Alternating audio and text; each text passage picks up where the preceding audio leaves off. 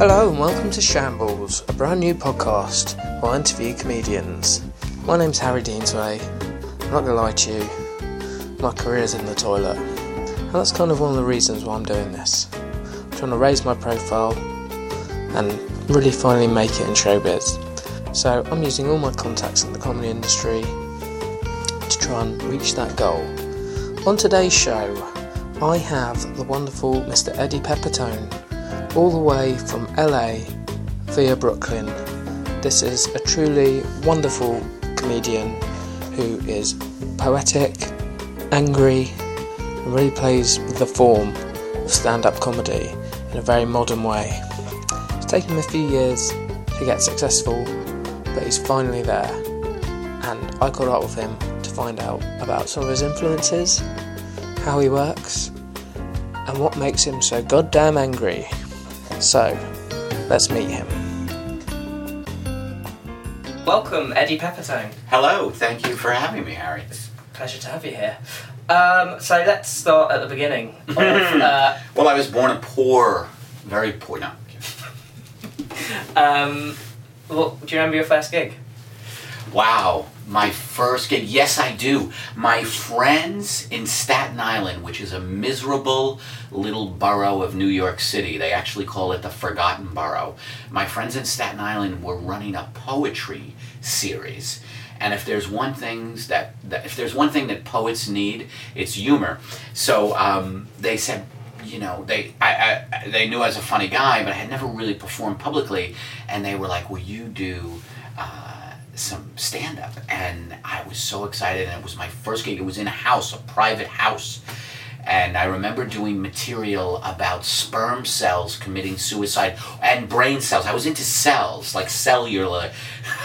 I was into the microscopic nature of reality, but I was doing things like a brain cell, my brain cells committing suicide, trying to do abstract math problems, and it was like a precursor to what I do now, because I was like, I can't concentrate on doing mathematical problems when there's so much emotional turmoil in my life, and they would jump into the medulla oblongata. I can't believe I still remember it. Wow. And so, what were you doing at the time? Had you finished college, or did you go to college? I did go to college, and I dropped out. I kind of had a nervous breakdown, for real, in college. I just couldn't handle studying anything, because I came from a crazy, dysfunctional family, and when I went to when I got out of high school, I just wasn't ready to study. I needed to just perform, you know? So I went to college for about, I would say about 2.5, 3 years. I can't believe I never got a degree, you know? I'm such a failure in that. God damn it, Harry! Why did you bring it up? I am so sorry, folks. But Harry brought this up. But anyway, Sorry. So I dropped out and I started taking acting lessons in Manhattan. I started as an actor, and then I would do scenes from Harold Pinter or Death of a Salesman, and people would laugh instead of going, oh my God, this is very dramatic. They'd be like, and I knew, you know, when you're doing something from Pinter, I would walk in and go, so, you're my lover. And then people would just crack up. I bet I could do Pinter now better, you know, because I've been through more trouble in my life. People laughing at you, is that something you'd noticed before Yes! That? Yeah, is that sort of, when did you first notice that happening? I was an infant. No, and my parents were like, oh, we made this? No, I started, you know, again, like a lot of comedians, I think, my survival mechanism in my household that I grew up in, my dad was a Sicilian, his rage was operatic. It was kind of an unhappy household, and the way I survived was to just be very funny, you know. I was doing sets for my parents when I about 8 years old, you know what I mean? So as I say, that was happening at home, but was there much drama outside of home, or did it all sort of take place at home? Was there much drama? Yeah. Well, on Broadway, Death of a Salesman was playing. No. It's a Classic. Classic. I don't know why. That's the only play I can think of in my life. Is Death of a. I studied theater for a while.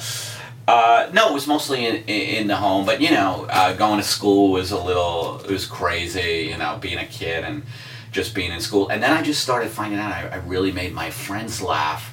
I was around, I would say around 10, 11. I really just started making the people I hung out with, really laugh. And I was like, wow, this is just what I do. And so I've always been a comedian. You know what I mean? Like people say, why'd you get into comedy or whatever? And it really is that cliche of like, I didn't choose comedy, comedy chose me. Mm. You know what I mean? I love saying lines like that. I didn't choose comedy, comedy chose me. That's the bit dramatic. So that would be funny actually, because I'm doing a 3-week run now, not to jump ahead at the Soho, but that would be funny to go to the audience. Look, I didn't choose comedy, comedy chose me. I don't want to be here at the Soho. I've been chosen.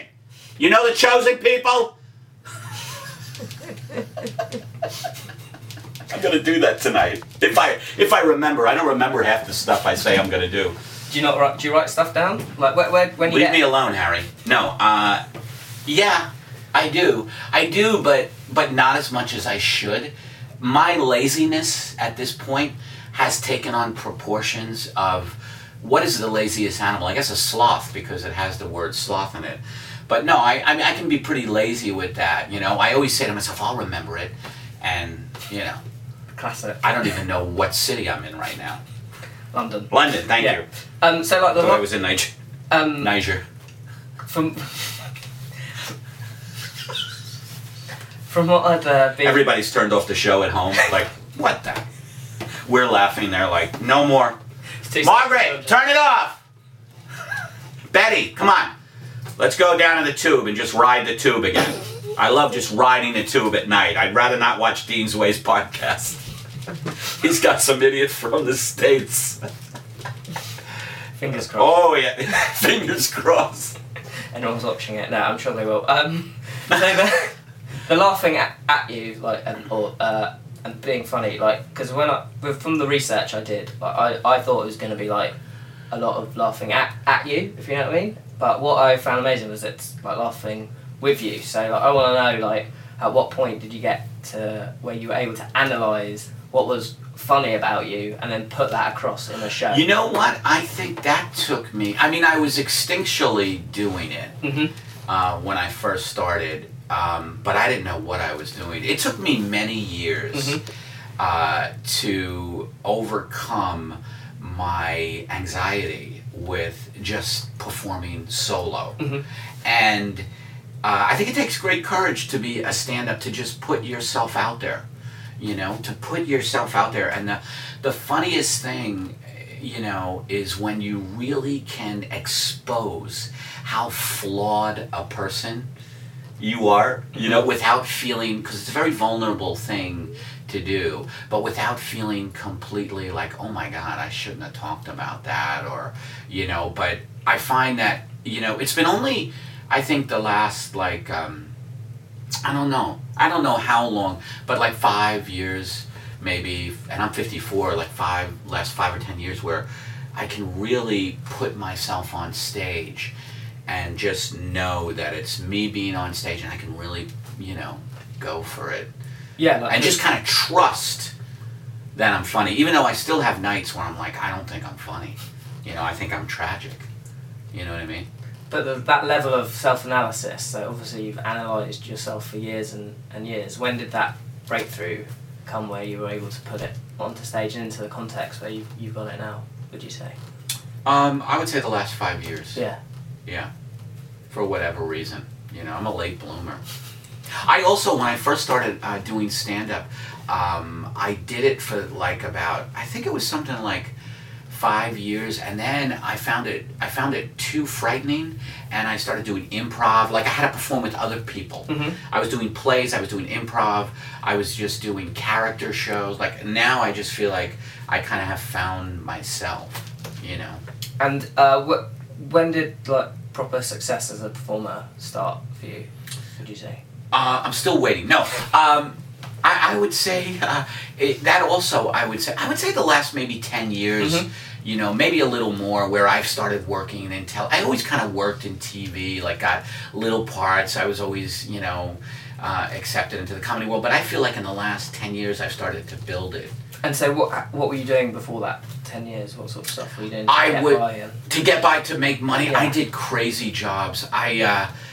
God, for like 4 years, I did, and I'm not a construction type of guy, but I had this crazy job where I was sanding floors, you know, with high-powered machinery and installing them.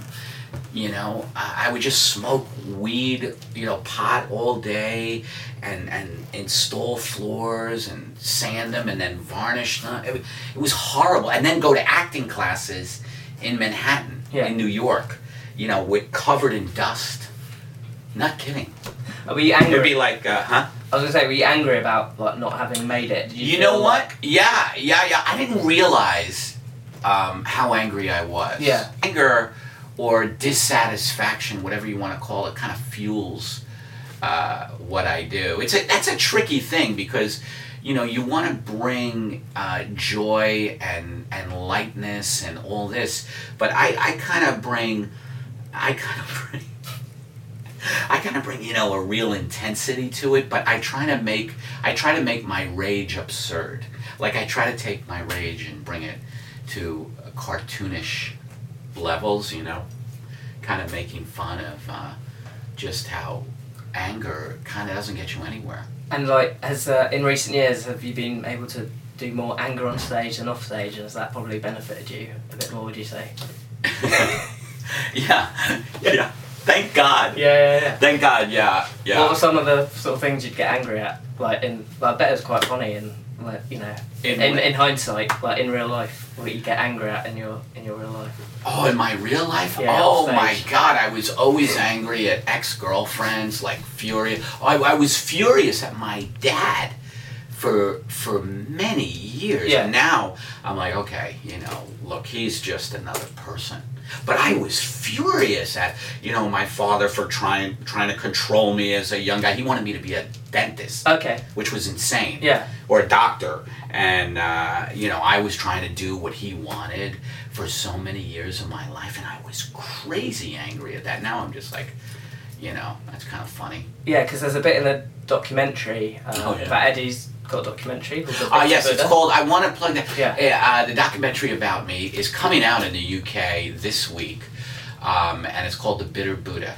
And it'll be out here digitally, you know, iTunes and some other outlets digitally. But it's been really good for me, the documentary. But tell them about Yeah, so there's a bit where he's like, I think you go back to your home in Staten Island, right? Mm-hmm. Yeah, and he's like, I tried to tell him when he was a kid that, you know, there was no route in showbiz like that, and that's before. Right. I won't ruin what happened, but he says that bit to you, where like, so I can imagine that conversation, you know.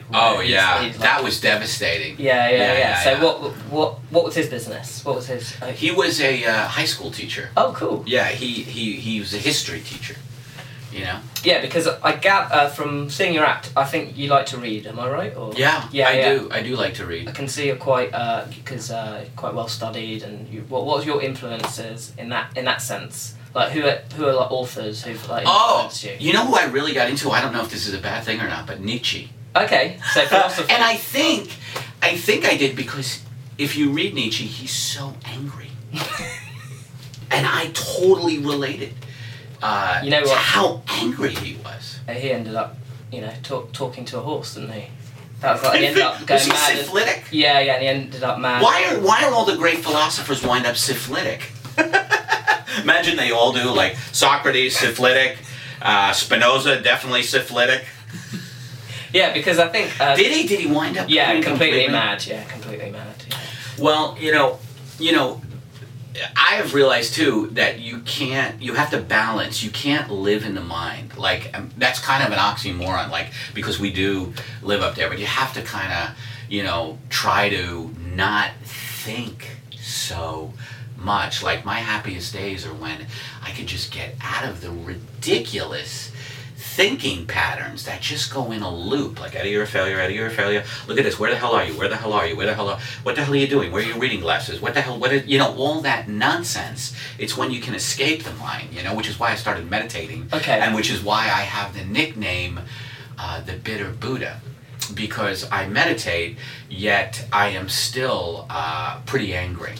So hence the Bitter Buddha. But so, because you reminded me of, I definitely saw elements of like a Bukowski. Someone said that to me recently too. Yeah. I don't know if I like that. No. Well, he was a major alcoholic. Yeah, that's true. But I thought that you say you're blue collar. Yeah. A bit, and he was like sort of a poet of the people. True. Do you know what I mean? True. So I do like that similarity actually. I sort of saw.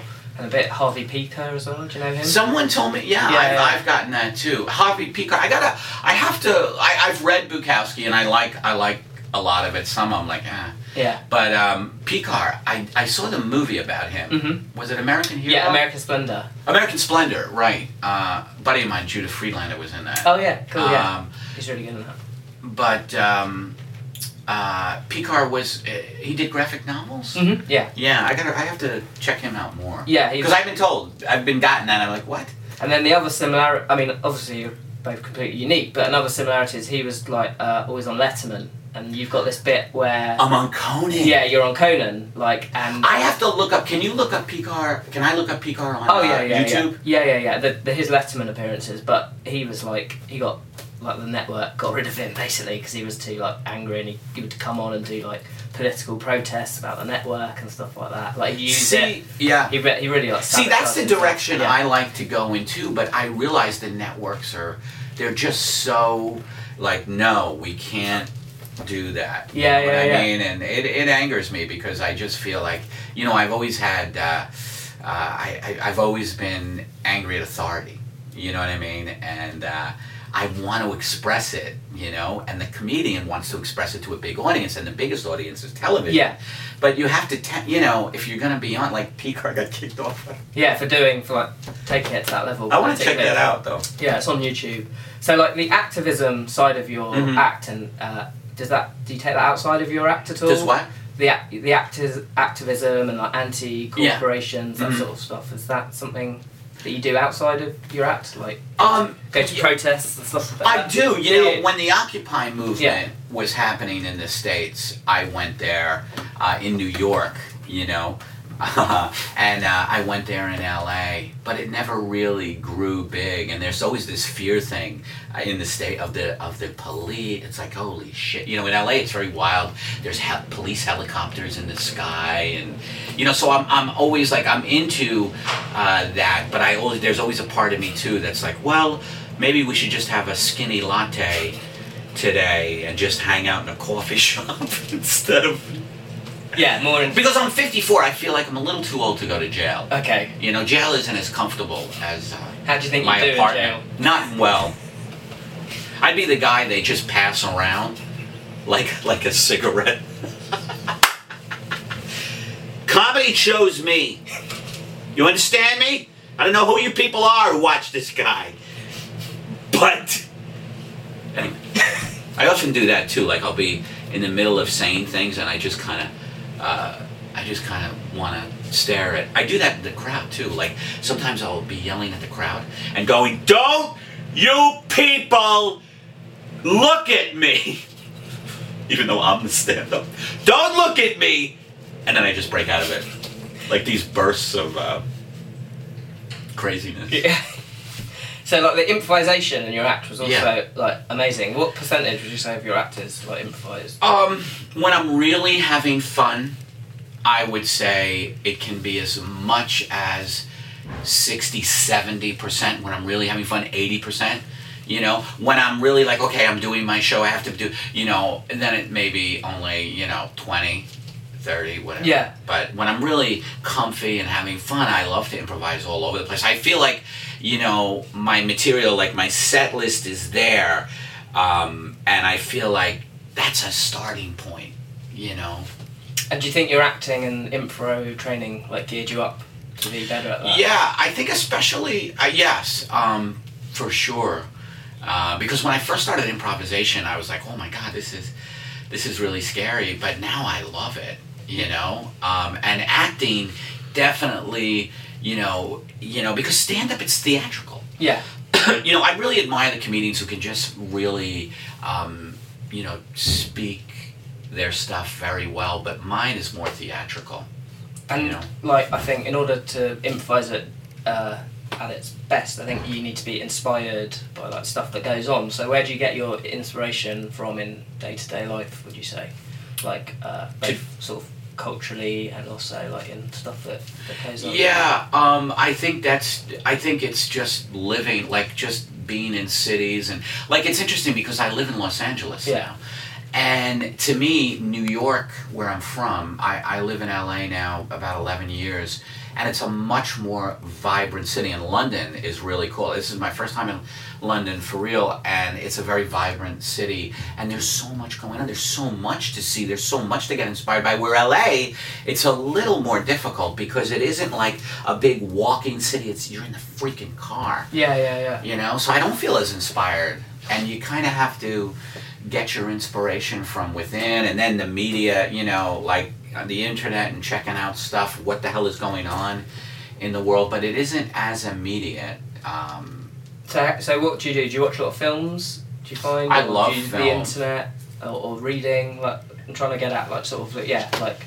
I do love films, and I don't know what my biggest influence is, but certain authors inspire me. My favorite author has always been Henry Miller.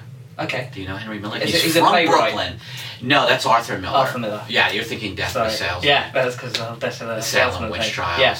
The Crucible, that was called. But no, Henry Miller he got famous for Tropic of Capricorn and Tropic of Cancer because they had a lot of sex in them, but he's a brilliant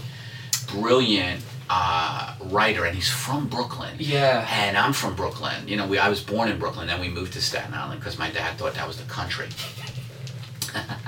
It had a few trees. But Henry Miller talks about how Brooklyn is a shithole and I'm gonna get out of Brooklyn, and he wound up living in Paris. Mm-hmm. And then he came back to the States, but he's always been a big influence to me because his writings were about overcoming tremendous adversity. Like he went through so much, so I was related to that, and always about getting out of Brooklyn and that. Did he have loads of wives? I think he had 2 or 3. Yeah, because I think I saw a documentary about There's him a recently. movie about him. Recently? Yeah, on Sky Arts or something like that. Did he have a Japanese wife or something like that? Yeah, I think so. I think I saw about 10 minutes of it. Anais Nin, maybe. Yeah, possibly. Yeah. I don't think they were married, but they had an affair. But really, sort of. And he lived quite a long time, right? I think. Yeah. He lived pretty old, like 80, something like that. Yeah. So you relate to overcoming adversity. And Yeah. What are some of your adversities? Well, I just think,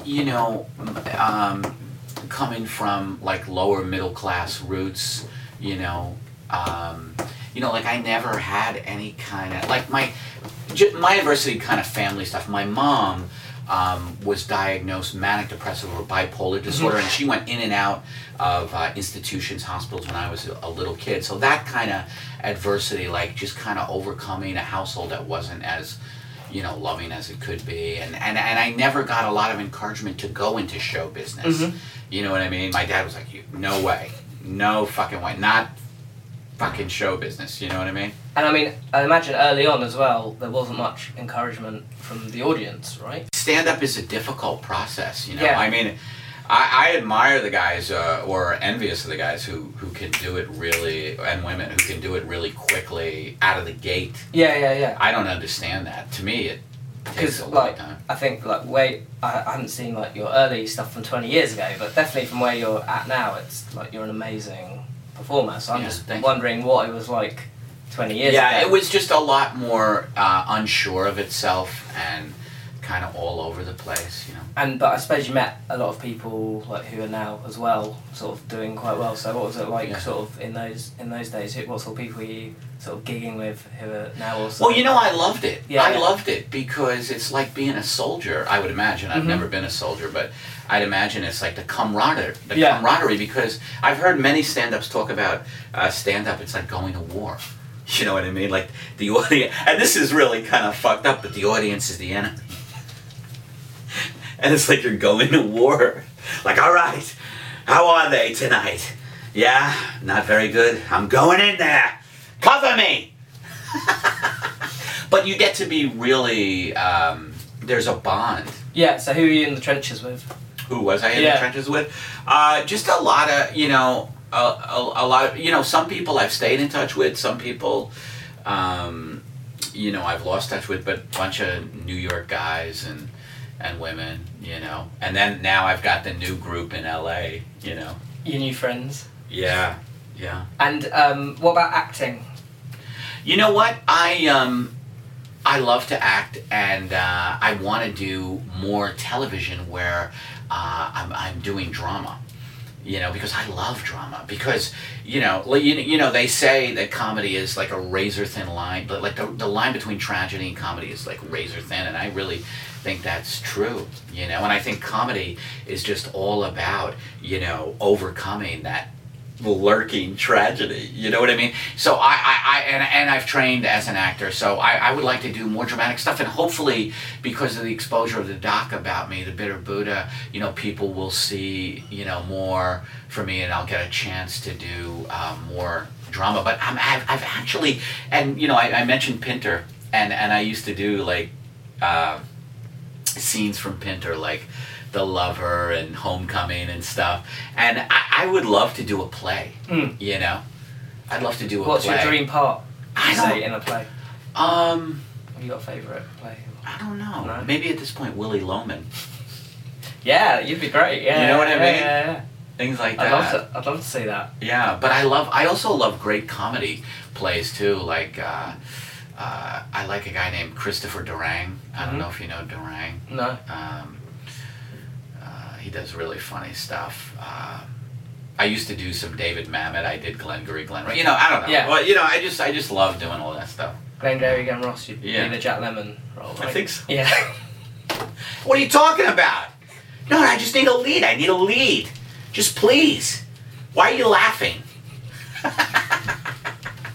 Alright, quickly as well, I wanted to speak about like, because obviously the comedy's overtaken the acting, am I right? Yeah. Saying that, so, when did that happen? Did the like...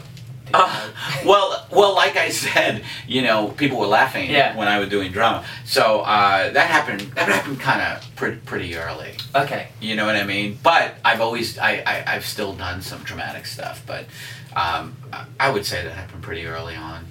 You know, where comedy obviously was my focus. But I would say in the last 15 years, I really have kind of dedicated myself with focus to really being a comedian, where I think before that I always knew I was a comedian, but I think I had a lot of personal doubt about it, and the business was so hard that it was difficult for me to stay like laser focused. And now I know, you know, that this is what I do.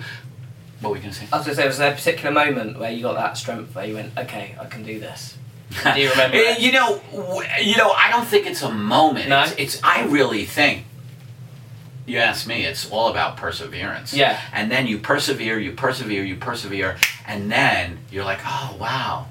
You know, I kind of am at a certain place that I didn't, you know, like in spite of my disbelief. Yeah. You know, because I've always battled my demons are, you know, lack of self-confidence, self-loathing, all of that stuff. You know, and finally, if you persevere through that, you're like, okay, yeah, I guess I'm a comedian. And do you feel like you've got that under more control as you've become a better You know, I comedian? do, but I have bouts of Really? tremendous self-doubt. Like, for instance, you know, I'm doing the run here at the Soho, and it's been great. And the Soho Theatre is great, and the audiences in London are great. You know, tonight is night 3, and I did Edinburgh last year, and I had really success. And I've done Oslo. I did a festival. I've done Dublin, but there are still tremendous moments for me of just doubt, fear. I don't know what that is. Like, I read somewhere that a lot of artists think they're imposters. Okay. That's like a thing that a lot of artists go through. They think they're frauds. you know, and I feel that sometimes, like I'm not, like, and I don't know, you know, why I can still feel that, but I think because, you know, being any kind of artist is very ethereal. It's very kind of like, you know, the muses, you know, you were talking about what inspires you, you know, the muses living as an artist. It's very kind of intangible sometimes.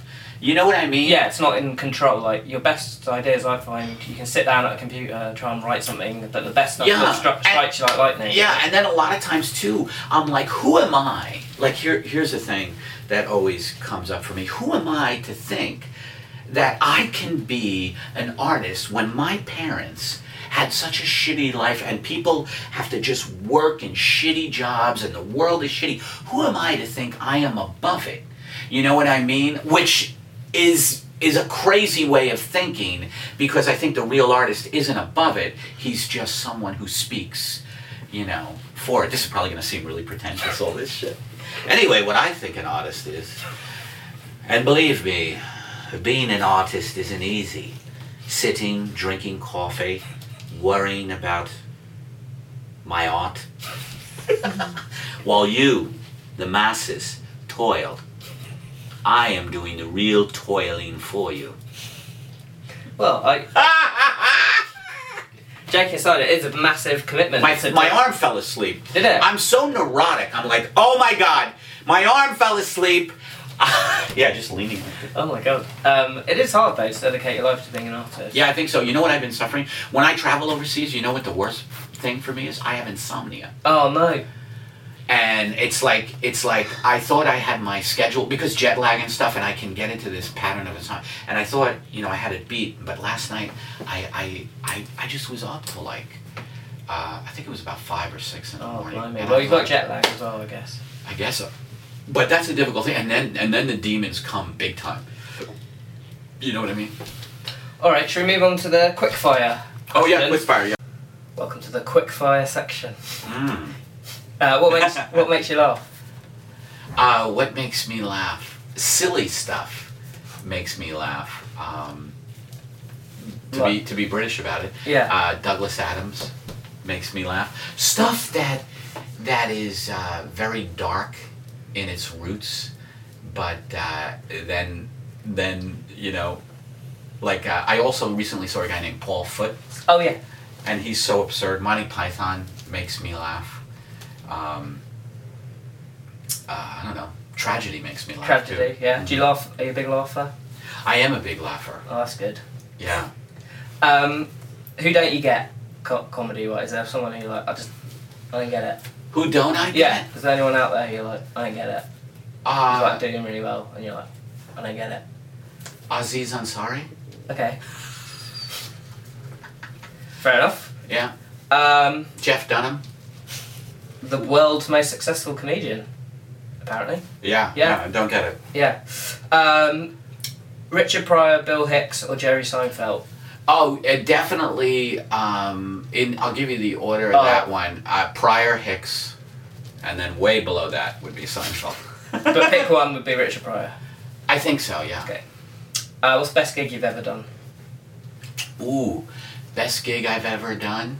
Well, I think the show I felt most satisfied at was in Oslo, believe it or not. Okay. During something called the Crap Comedy Festival in January, I had a show in Oslo where it felt really good. So Scandinavian, that's You your believe it? audience. Yeah. I was really nervous about that too. I was like, how are they going to get me? Yeah, apparently the gigs over there are amazing. Yeah. I've had really good things from people. What's the worst gig you've ever done? Wow, the worst gig I've ever done, probably some pub or bar in, in the suburbs in New York where people were just looking at me. I'm up there screaming, and they're like, what the fuck is it? And, early in my career, when I'm like, this is fucking... Have you ever had anyone remonstrate with you either on stage or off stage? And Yeah. being like, really? Yeah. You mean being angry at me from the audience? Yeah. Yeah, a little bit. Usually drunk, people who are drunk, and then I'll get angry at them for ruining my show, and it usually gets a little nasty, But then I run away after the show. I jump in my car. You're off. I'm off. Funniest person you know who doesn't work in comedy? Oh wow, that's a good one. Funniest person I know who doesn't work in comedy. I guess, God, that's a good question. Who would that be? Well, just my mates that my friends that I hang out with. This guy Barry Murphy. He's just my friend, and he was a bartender and for years, and now he does like construction. So funny, just hilarious guy. Like just the way he deals with life is just hilarious. Cool, man. And if you weren't a comedian, what would you be doing, do you think? I think I would be a stripper, a male stripper. I think you make a lot of money from that. I don't know. I would like to be, if I wasn't a comedian, a professor. Okay. I'd still be in front of people, expounding on things, something like that. Teacher, professor. And finally, what's your favourite comedy club to play? Right now it's the Soho Theatre in London. It's a good room. It is really a great room. That one right now, I really, really like it. Yeah. In the States, I love. There's the Punchline in San Francisco. Mm-hmm. Is great. I've done a couple of places that are really nice over there. Awesome. All right, so we can see you at the Soho Theatre from the 3rd of May, in the 6th of May, which has happened, to the 25th.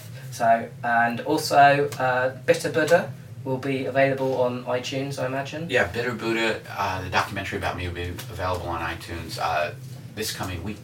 And you're on Twitter, so look. I'm on Twitter at Eddie Pepitone. I have a podcast with 3 other people called The Long Shot. Mm-hmm. That's about it. Come like my Facebook fan page if you like. Yeah, and we'll put all these links up as we go along. My website is eddiepepitone.com. Awesome. Thanks for being here. Thanks for having me. Thank you, Harry. Nice one. Yeah. Cool. Bye, everybody.